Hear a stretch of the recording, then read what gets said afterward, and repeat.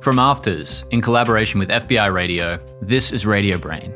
In this episode, Sex on the Radio, with Bridie Tanner and James Findlay.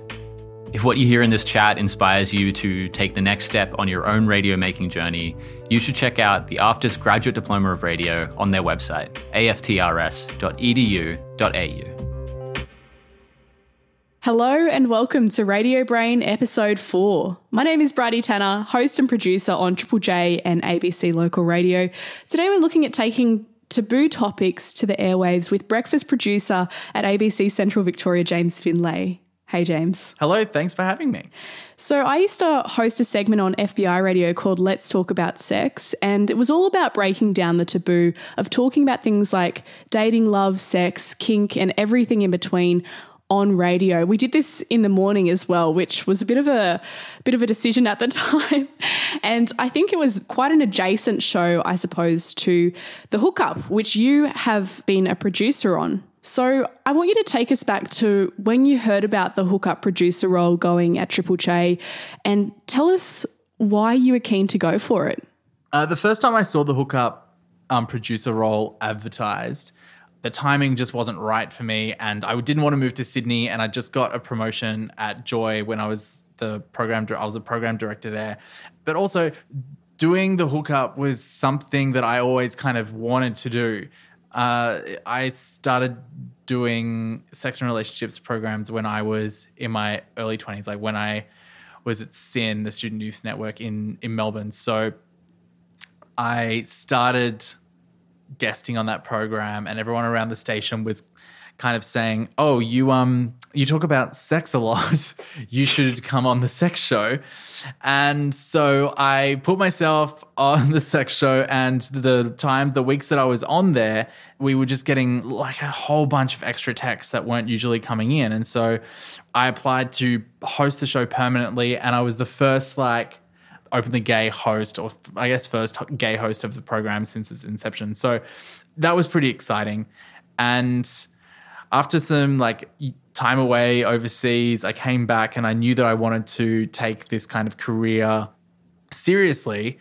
So I went and did a master's in public health, and I majored in sexual health because I kind of just thought that it would be a lot more beneficial to the listeners and to the program if I had some kind of formal training. So I always wanted to do a program like that. I wanted it to be on a national scale.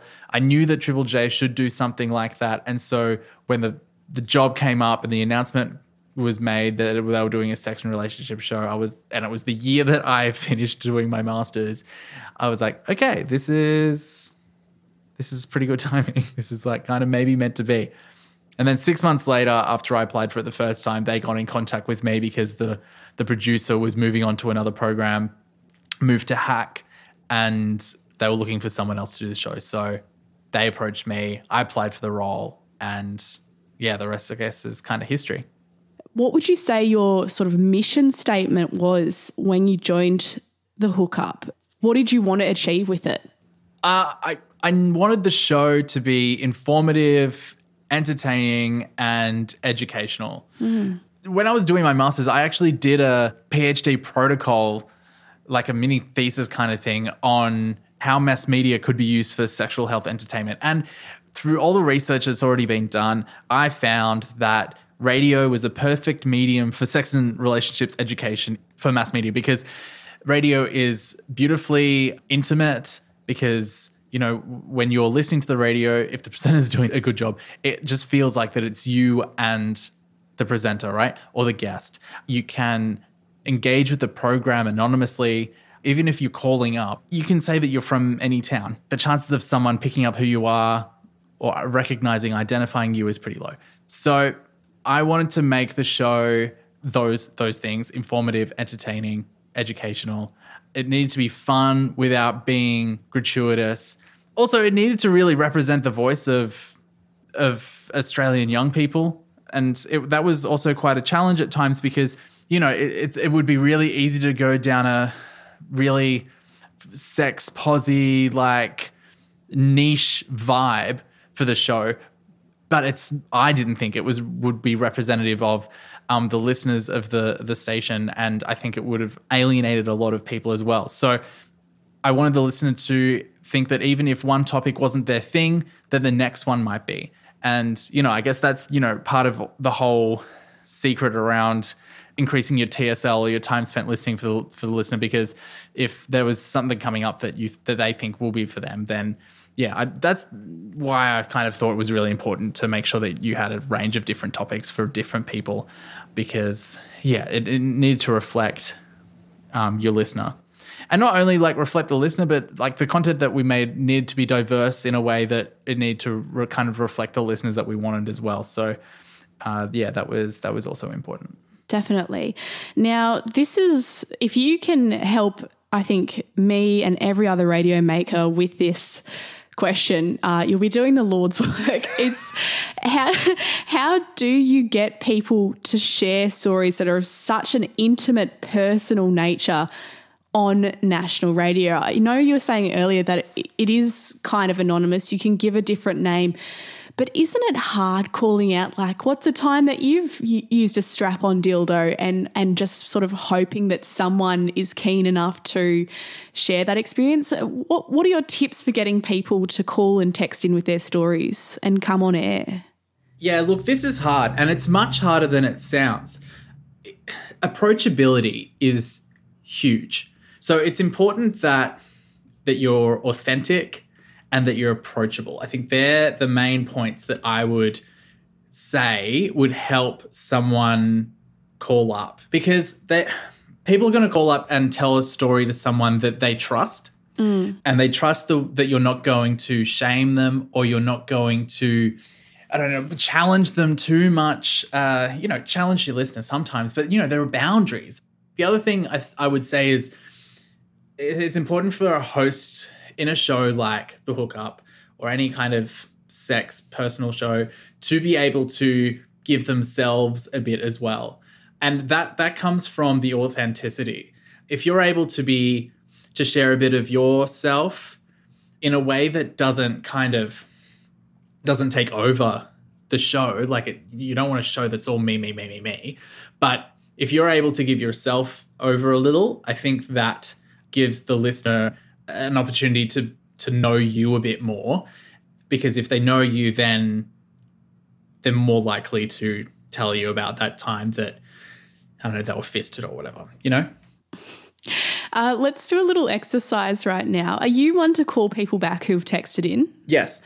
So let's just say my name's Kimberly. I'm from Lismore, and I've just texted in this great text about how I think I might be asexual, and I want to get some more information on it, but I don't know where to go. So you give me a call back, and let's run through how you would G up someone who was otherwise maybe keen to just text in and leave it as a text, to convincing them to come and share that story, because it sounds so much better. Absolutely, yes. Well, at local radio, absolutely, I will call and try and get them to go through. But with the hookup, it was a little bit different, because if they were calling for the hookup, if they were texting for the hookup, there's a good chance that they might not want to talk. But to answer your question, it would be I'd say something like, "Hey, it's James here from the ABC. I got your text," and usually they'll be like, "Oh yeah," because that's the other thing. At Triple J, no one under 30 answers their phone if it's a private number or a number that they don't know. Yeah. So our system at the ABC, you can text them back. Mm-hmm. So I would click and I would say, "Hey," and I did this with Good Nights too. I'm like, "Hey, I'm about to call you about the text you sent." Yeah. And then usually, if they don't want to talk, they'll text back. They're like, "No, please don't call me."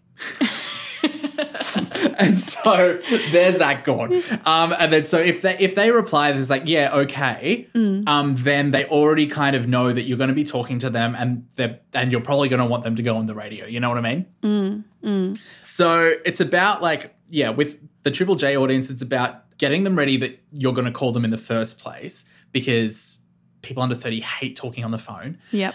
And they don't answer the phone for a number that they don't know.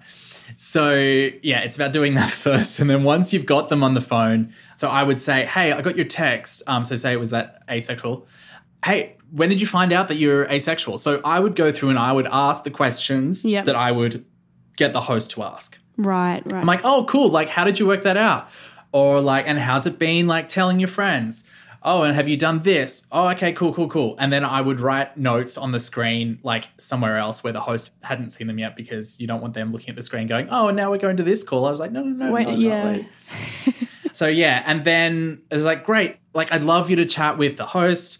Would you be up for that? And then be like, oh yeah, it's like, cool. We're just going to ask you all the same questions that I just asked you. So don't be worried about that. We're not going to throw you any curveballs. And there's like, oh, okay, cool. And then you just put them on hold.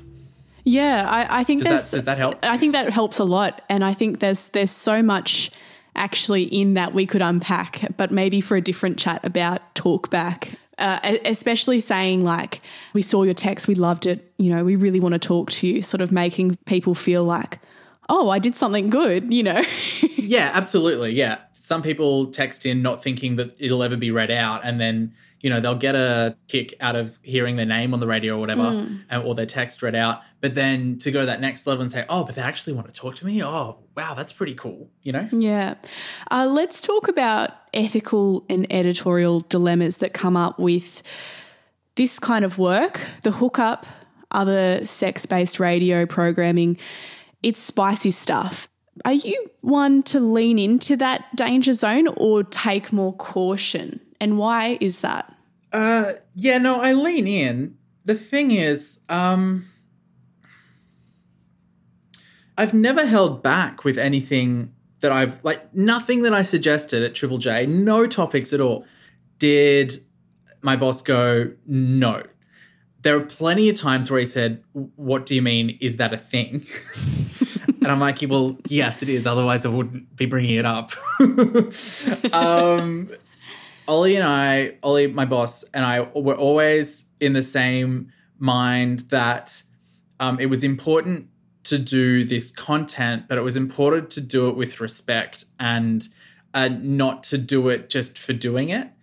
So, you know, not for talking about sex because it's funny or because it's taboo, you know, or, oh, we shouldn't be talking about this. Because I think making it sound like it's naughty all the time kind of then makes it sound like it is when it isn't, you know. To some people it is, but I don't know, none of this shit was weird for me, you know. I'd been doing sex radio shows since I was, 20, and I'd studied it at a postgrad level. Like, it was, I think, approaching it in that way of, no, it's not weird, this is just what it is. I think really put the tone of the show on a level that made it always okay, you know. The only risky times are when you're talking about sexual assault or rape. And, and we covered those topics, but, my case studies we would do prereqs with. And so if there was anything that you felt uncomfortable airing, you edited it out. But that was never really the case, And with callers, I would screen the callers. And so I only put people to air that I knew were comfortable talking. As a producer, you were that gateway between the show being a safe space and it being in risky territory that could jeopardize the organization. Have you ever had to hit dump on the hookup? Yeah, yes, in my entire time, like 2 and a bit years at the hookup, we hit the dump button once, and it was because a guest defame someone. That was it. It wasn't because of a caller, it wasn't because anything was said it was a guest on the show who should have known better that defamed someone. So we just hit dump and moved on. Yeah, and I think when you're talking about things in this way, you set the tone for the callers as well. They know what they're allowed to say and what they're not allowed to say. There are certain words that we could say and certain words we couldn't say. As long as the words were in context, then you're not breaking any of the codes of practice. I guess the perfect example of that is, you couldn't say fuck you, but you could say, oh, he fucked me. Right. I didn't know that. I'd have no idea what to do in that situation. as a producer. That's what we did at Joy. And the thing is, the other thing that you've got to remember is when you're creating radio for your audience, you need to use language that your audience is familiar with, uses, and can connect with, Especially across demographics like inner city Northcote listeners and regional listeners, there's going to be so much language that is different. How you say rooting, like how you say we rooted, is going to be different. Yeah, but everyone fucks. So it is the great equalizer. I want to just staying on editorial stuff for a second here, because this is one that I sort of would get tripped up on and didn't really have much advice to go off.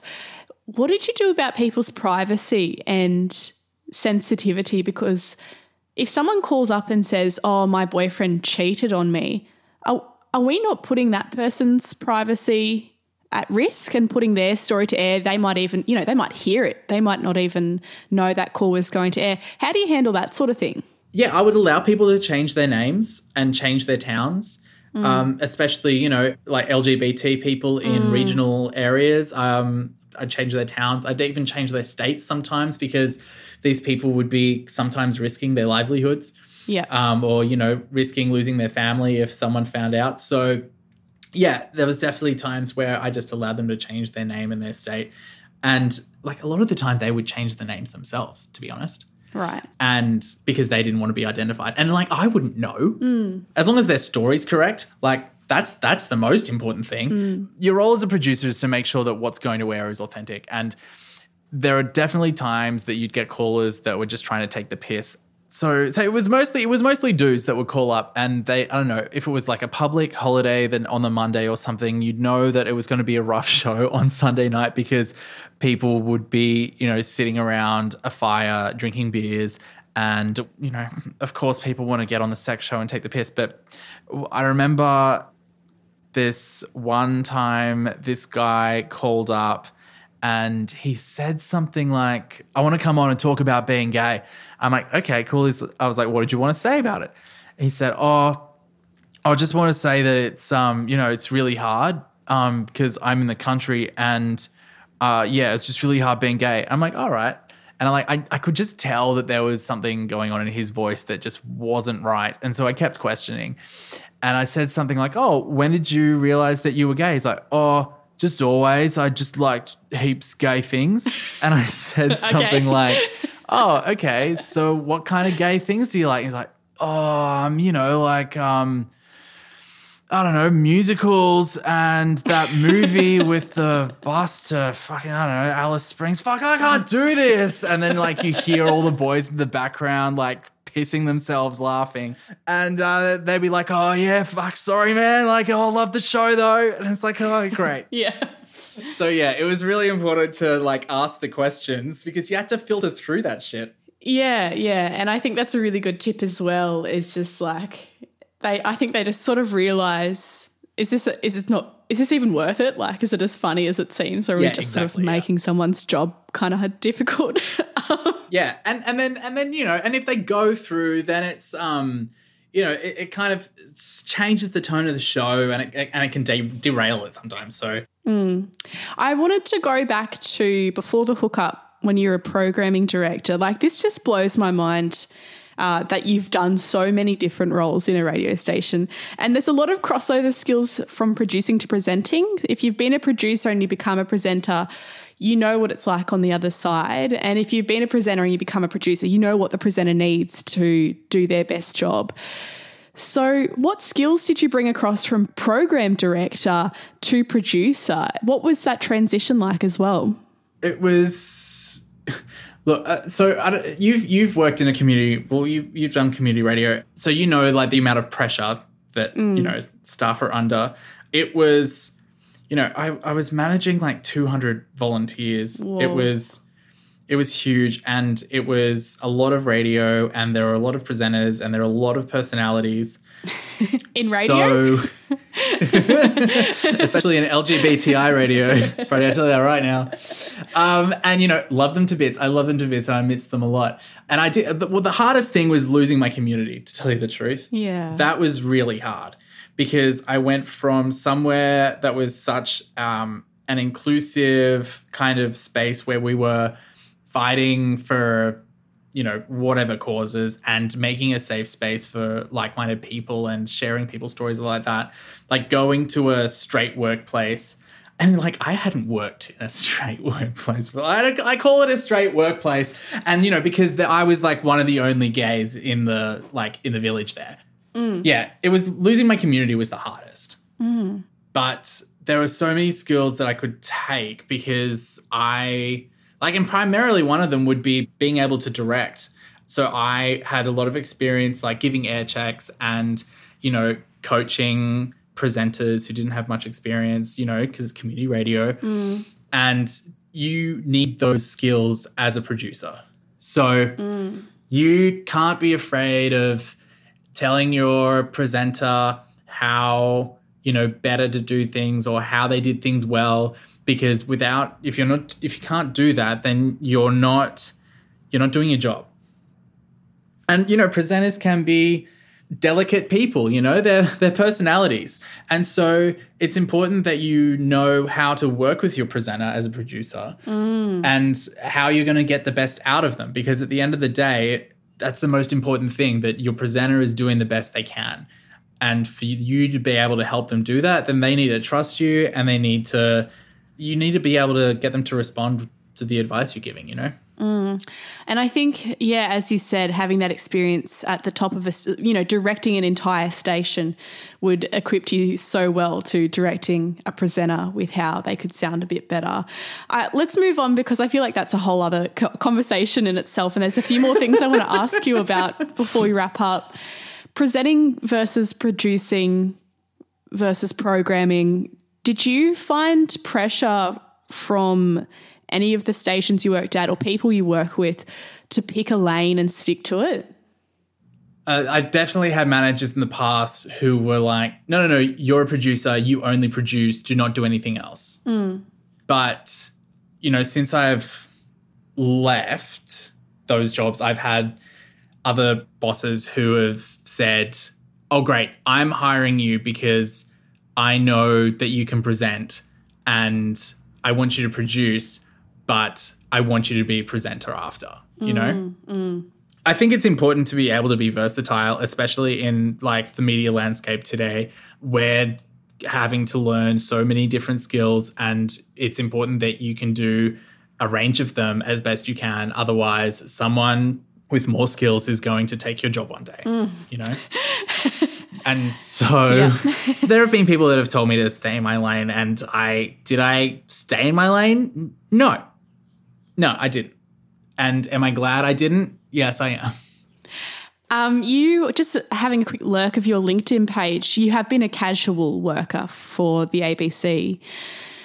I've found conversations with other young ABC employees that there's a bit of this sort of casualisation of the workplace, and people sort of have to really gun for a contract if you're a producer in an office, like you're getting moved around from show to show. Do you have any tips for people who might feel as though they're kind of doing a full-time job but they're being classified as a casual worker? Yeah, talk to your union. Join the union and talk to your union. Yeah. When I was at Triple J, I was on year-to-year contracts. And so every year, a whole bunch of us were like, oh my God, are we going to get a job next year? I was doing stuff at local while I was at Triple J because the hookup was only, a 3-day-a-week job. So I was doing stuff at ABC Sydney. And then when I moved to Melbourne, I was doing stuff at ABC Melbourne. So yeah, get yourself across as many outlets, stations that you can. Try and get as much work as you can and have your people know that you can do that amount of things. But if you've been on the same contract for a few years in a row, talk to your union. That's all I can say. Is it true? This is something I've heard a bit of, that they say, oh, well, what you need to do is you need to move regional and then you can work your way back into the metro stations. Or should young guns just get it, like who are in Sydney or Melbourne or another city, just work really hard internally to try and climb the ranks? Nah, I'm in a regional now, and I'll tell you what, like the amount of opportunities you'll get in regional, they're not going to be opportunities that you get in the city. Like, sure, you might be working on prestigious programs in a metro, but no, take those opportunities in the regionals. Like, I've never, ever spoken to an ABC employee that has regretted their time in a reg. Like, everyone has loved it. And I tell you what, like, I've been here a month, 6 weeks or whatever. I love it. I love it. Like, when my contract wasn't renewed for Goodnights because of, budget cuts, I thought that I would never find a job that I would love again.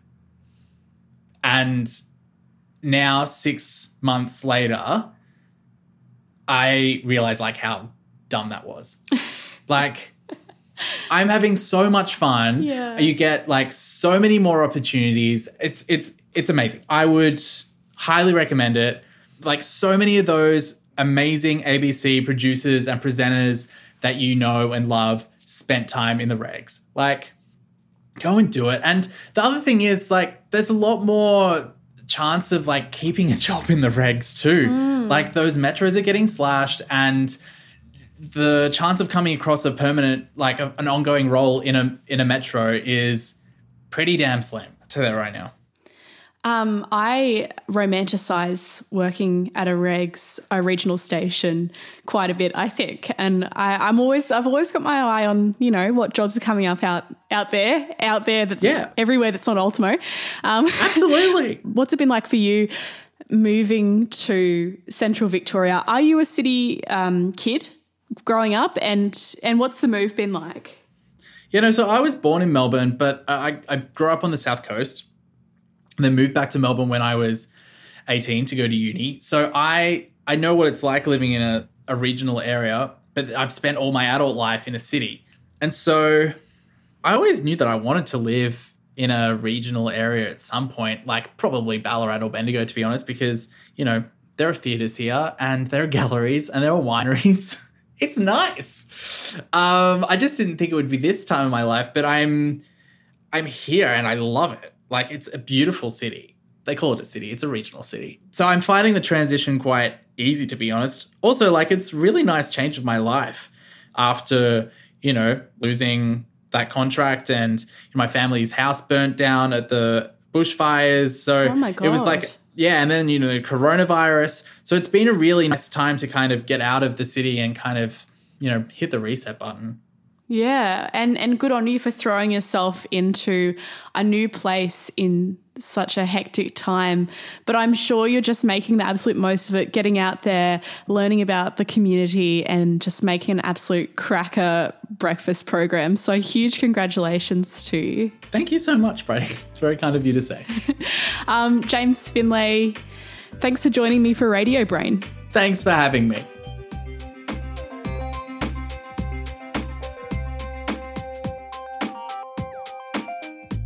Radio Brain is produced by FBI Radio for AFTRS, Australia's premier screen and broadcast school. Applications for the graduate diploma in radio are now open. Visit aftrs.edu.au to apply. This episode was produced by Bridie Tanner and me, Ryan Pemberton. Our artwork is by Karina Asli Khan. Music from Sound of Picture. Thanks for listening.